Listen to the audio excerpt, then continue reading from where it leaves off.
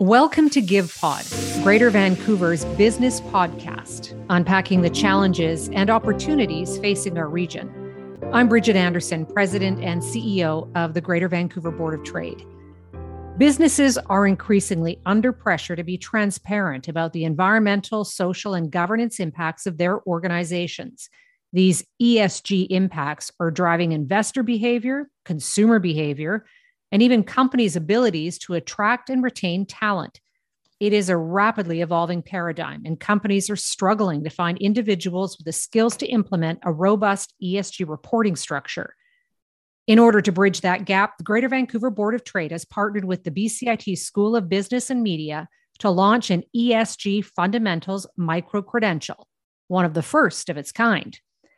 Today, I'm joined by two of the instructors who helped spearhead the program. BCIT Program Coordinator Amy Fell and Sustainable Business Leadership Program Head Tessa Jordan. Thank you for joining me today. Thanks so much for having us, Bridget. Thanks, Bridget. Happy to be here. All right, let's dig in here. Amy, I'm going to start with you.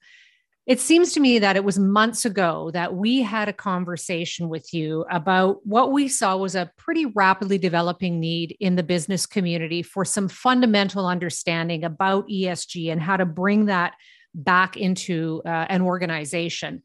And one of you or both of you said, wow, this would be a great fit for a micro-credential. Now, for those who are listening in that maybe don't have a great understanding about what a micro-credential is, why don't we start there and what BCIT is doing in that space? Sure, thank you. So micro-credentials are like short training programs that help participants or companies quickly master new skills and gain knowledge that they're looking for. So you talked about the growing issues with hiring or replacing talent or finding new talent, those kinds of things, right? So some of the ways that you can keep them is actually through training. Micro-credentials provide you that little bit that you can offer in short amounts of time that address your needs in that exact moment.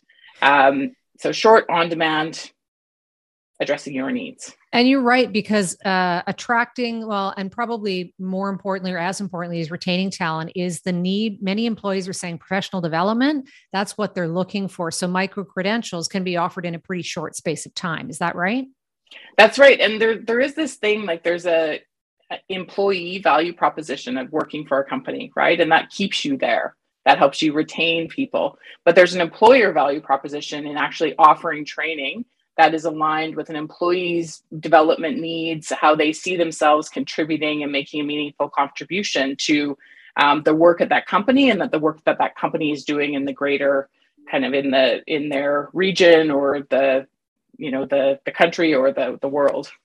I'm all for those short but meaty kinds of programs as well, because it feels like you're achieving something pretty fast.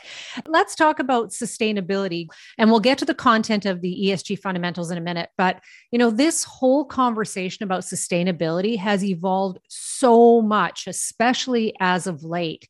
So where are we now comparatively to where we were a few years ago? I took over as program chair for sustainable business leadership at BCIT in 2018. And it's been a whirlwind. Since 2018, about 3 months after I took over as program chair, the Intergovernmental Panel on Climate Change released their really historic report that said we have 12 years to limit catastrophic global warming to 1.5 degrees C. And I think that was a really catalyzing moment for business back in 2018. As program chair for sustainable business at BCIT, we did significant stakeholder engagement in 2018, 2019, pre-pandemic. And we started to hear businesses from all sectors, all industries across the region saying, we want to be a significant part of the solution.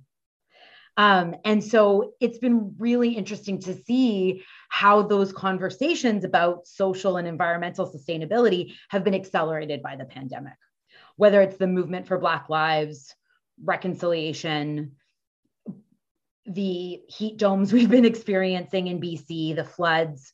We're really seeing businesses have this all hands on deck kind of approach to sustainability, and not having it siloed off into one kind of department over in one region, maybe like a robust CSR strategy, but not really integrated throughout the company.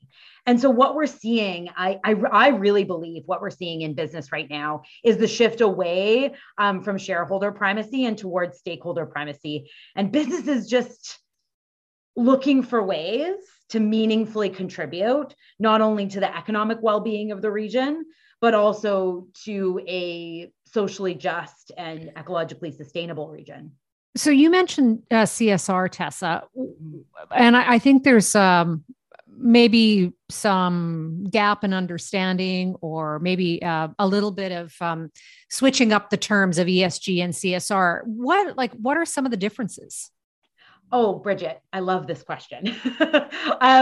This is, I think, one of the most important questions as we switch up the terminology from CSR to sustainability to ESG to social purpose business to impact-driven business. What we're really doing when we talk about ESG is to try to standardize how we talk about the non-financial impacts of your business. So CSR, corporate social responsibility, of course, is a key piece of ESG. And that responsibility piece is so important. But historically, CSR has sometimes been siloed within an organization. It's been seen as a function area that is responsible for certain deliverables, but is not necessarily integrated into the company's financial performance.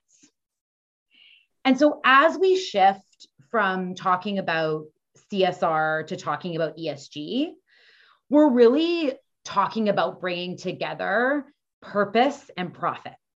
And that's why investors like this so much. So, Amy, I am going to go to you now. When we talk about this ESG fundamentals micro credential, it's a bit of a mouthful with so many syllables. Who are we really talking about that this will be geared towards? And what are some of the outcomes that attendees can expect to get out of the program? Yeah, this is funny because Tessa and I chatted this morning, like, how would we characterize these folks? And so we came up with the term curious doers, because the action orientation is incredibly important here. They're wanting to do and needing to do things. And the curiosity is the driver that asks the question, that compels the need for change, that kind of strives, right? It gives that sense of momentum. So I see them as kind of curious doers, that they're comfortable asking big questions, that they're okay being uncertain and acting anyways. That they know that they will find themselves in the arena. I don't know if anyone follows Brene Brown, but you're in the arena, you're feeling like you've just taken on more than you could ever take on, and you're going to get up and you're going to keep going. You're going to keep trying, because it is the purpose of what you're doing that matters most. And so I think that that's an important piece of this. They can expect that they're going to be, we use what we call a 3x30 model. So in corporate training, we spend a third of the time looking at theory, a third of the time looking at the practice of what it is. So that can be through case studies, that can be through guests and that. And in this training, we actually have experts that are going to be coming in and sharing their story of leading. In the case of the governance workshop, there'll be somebody there talking about governance, somebody talking about social impact, and somebody talking about environmental impact.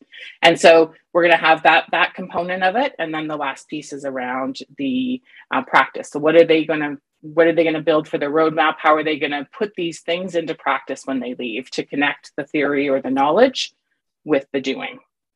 And this is really there's lots of structured processes out there for organizations to become certified. And I'm thinking that it's quite a different process than what this fundamental micro-credential is. Yeah, maybe Tessa can weigh in on that part of it. Yeah, I think that, Bridget, when we think about all the existing amazing resources out there, this micro-credential is designed to amplify what's already great that's going on out there. And so rather than advocating for a particular program or a particular certification or a particular course of action. What we're really interested in is meeting people where they are in their organization, figuring out what their biggest risks and opportunities are, and helping them to act on those, to mitigate those biggest risks and take advantage of those biggest opportunities. So it's much more towards the strategic conversations. And once we can get a good sense of who are the key stakeholders and where are the biggest places where we have risks and the biggest places where we have opportunities, then we can think more about down the line about how we want to go through a particular certification program or something like that. But what we're really excited about is finding out for our participants, where are they at today? Where do they want to go? And how are they going to design a roadmap that is in line with science-based targets and all of these important social equity issues. So there's a literacy piece, right? So we'll get trained up on what are all of the key terminology and the things you need to know to be a good and like active part of the conversation. But no matter where you are, if you're at the beginning of your journey, if you're in a mid-stage, or if you've been doing this work for a while, the goal of a BCIT micro-credential is to give you practical opportunities to advance your knowledge of the topic area. So yeah, we're really excited to bring these strategic conversations about impact to all kinds of organizations. And Amy, this particular micro-credential on ESG is a nice fit for BCIT. I mean, we didn't come to BCIT just because we saw that there was an opportunity for the corporate professional training or the corporate education, but there's also an alignment with BCIT here. Yeah, so BCIT, obviously, we're known for hands-on training and we're known for applied learning and those sorts of things. And the micro-credential component of it, we just actually have been awarded that ability to offer that. I think it was actually in the midst of the pandemic. Was it like in 2020, Tessa? Something like that.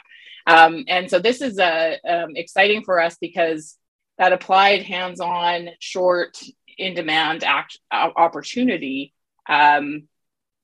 in the moment, being able to do that quickly for industry in that kind of way. So it's not a 2-year diploma, which are important and offer kind of the fundamentals or foundational skills. This is like in-demand, short snippet type things, right? And so being able to offer that now is a great opportunity for us moving towards or serving our vision, which is empowering people, shaping BC, and inspiring global progress. So being able to do that in these short, on-demand, quick opportunities it has been amazing.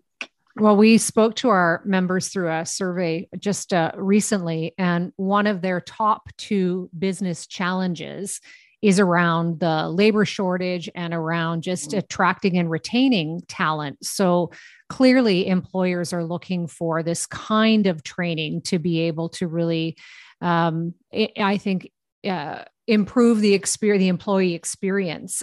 Tessa, when you look at this particular micro-credential though, the first cohort filled up so fast, and we've got more in the making and trying to work on schedules with that. But what are you seeing as far as demand? We made the announcement several weeks ago, and now there's word getting out, but do you see there's a lot of demand for ESG fundamentals? Yeah, I mean, Bridget, the selling out so quickly, we had an inkling that there was the demand. But I would say when that first post went out on LinkedIn announcing the number of reach outs that I got individually just to say this is exactly what the sector needs was really wonderful to see from seasoned sustainability, CSR, ESG folks, and also people who are just joining the conversation. I think there was this sense of just excitement that there was going to be some accessible training that where people were going to be able to upskill quickly. So I think for me, the demand piece is a couple of things. People are tuned into these issues around environmental impact, social equity, the economic pieces around the labor shortage and wanting to retain and keep good talent. And they're tuned in and they're looking for practical tools. So during the pandemic, I often joke, I think I attended like maybe on average 20 webinars a month. Like I was just doing webinar after webinar after webinar. but then, that feeling like you learn something new and you want to be able to put it into action. And so I think when we were designing this training, and in terms of what the market was asking for, I think they were asking like, wow, there's so much great stuff out there. Can somebody please walk me through how to turn all that great stuff into in the arena type actions in my organization? So when you ask about demand, I think it's really, that's where we're seeing the demand is we're seeing it's no longer about the like, why should we do this? It's about the how can we do this? And really education and training, but also community building, like that building a community of folks who are doing this work together is, I think, what we're really hearing from folks, which is really exciting. So that's the why and the how. Amy, I'll get you to fill out the who. So who are some of the individuals who are going to be teaching the content and sharing their expertise? So we have three. So there's Tessa and I that are going to be the main facilitators. And then there are joining us for the governance workshop is Jeff Pegg from TELUS. Jeff's the Director of Sustainability Environment at TELUS. I mean, we invited Jeff to come in first and really went with the G. People might be wondering, but it's ESG. But we're going with the G first because it really matters, that governance piece, the how you implement it across your organization. So yeah, that's Jeff, Director of Sustainability and Environment at TELUS. And then we have Tim from Chandos. He's the president of Chandos Construction. And one of the things that's really exciting about those of you who are familiar with Chandos is they're employee owned. And so Tim's going to come and talk to us about the S impact area because they are doing a lot of great work on the people piece of ES and G. And then for our third speaker, we've got Allison Coates from Vancity, and she's their director of climate strategy and performance at Vancity. And again, Vancity came out and made some pretty ambitious 2040 targets. And so we wanted participants to be able to learn from some of these folks that are setting these ambitious targets. So I know I jumped in there on Amy's answer, but one of the things I'm really excited about as the sustainable business person in our collaboration is that we're really bringing together these sustainable business experts with what Amy brings to the table. And I'll toot Amy's horn because she probably won't do it herself. And I'll just say that Amy's got this behavior science background. And so to bring together that behavior science piece and all of the experience and expertise of BCIT corporate training, and to bring in these experts who are doing the work and to have the participants be able to interact with and get coaching from these industry leaders, I think, so I jumped in on that who question there, Bridget, but I just couldn't resist because it's something that I'm really excited about, the collaborative nature of the credential. Well, it's funny actually, Bridget, because so Tessa and I, when we came together, Tessa has the what part and has an amazing background experience and network to bring in the people and to define the ES and G factors and kind of connect it all. And then the piece that I'm kind of helping to bring about is like, how do we put these things into practice, right? So you can do webinars, you can get a bunch of information, you can read a bunch of books, but then you're stuck standing there thinking like, how do I do this? Like, where do I start? What's first? What's next? And so I've been working with Tessa to bring in some of that behavior science component to kind of help people figure out what is it that they're looking at, or Tessa's figuring out the what, and then it's like, okay, so how are you going to talk to your organization about that? Who do you need to get involved? How do you act on these things? Who needs to know about it? The actual practice of engaging an organization in a change, leading it, influencing it, predicting behaviors or understanding behaviors as you encounter them, all those components are going to be part of what we're going to be working with the participants on, so that when they go and they try this, then they can come back and they can say, oh my gosh, it went so great, or that didn't go good at all. That didn't go well at all. I'm like at the bottom of the arena, I'm face down in the dirt, like someone help me up. And we'll all be there, right? It'll be Tessa and I and all their cohort there to say, okay, let's get back up. Let's figure this out. I can tell you a little bit about, what happened when I did this. Here's some cues or some insight that you can take and maybe change and contextualize for your organization to really make this happen and work. And you can move some things forward. Well, I am so grateful for the collaboration with the both of you to bring this to life. And I am so excited to see what the results of the first cohort are going to be and the feedback from all of the participants in regards to how they're going to take this to their own organization. I have a feeling that we are at the beginning of a really exciting journey together and helping to build capacity in local businesses. So Amy and Tessa, thank you so much for your partnership and collaboration and for the conversation today. Thank you, Bridget. Thank you. And Amy is the Continuing Professional Education Program Coordinator in the BCIT School of Business and Media. And Tessa Jordan is the program head for the Sustainable Business Leadership Program and faculty in the Communication Department at BCIT. Thanks so much, both of you. Thank you. Thank you.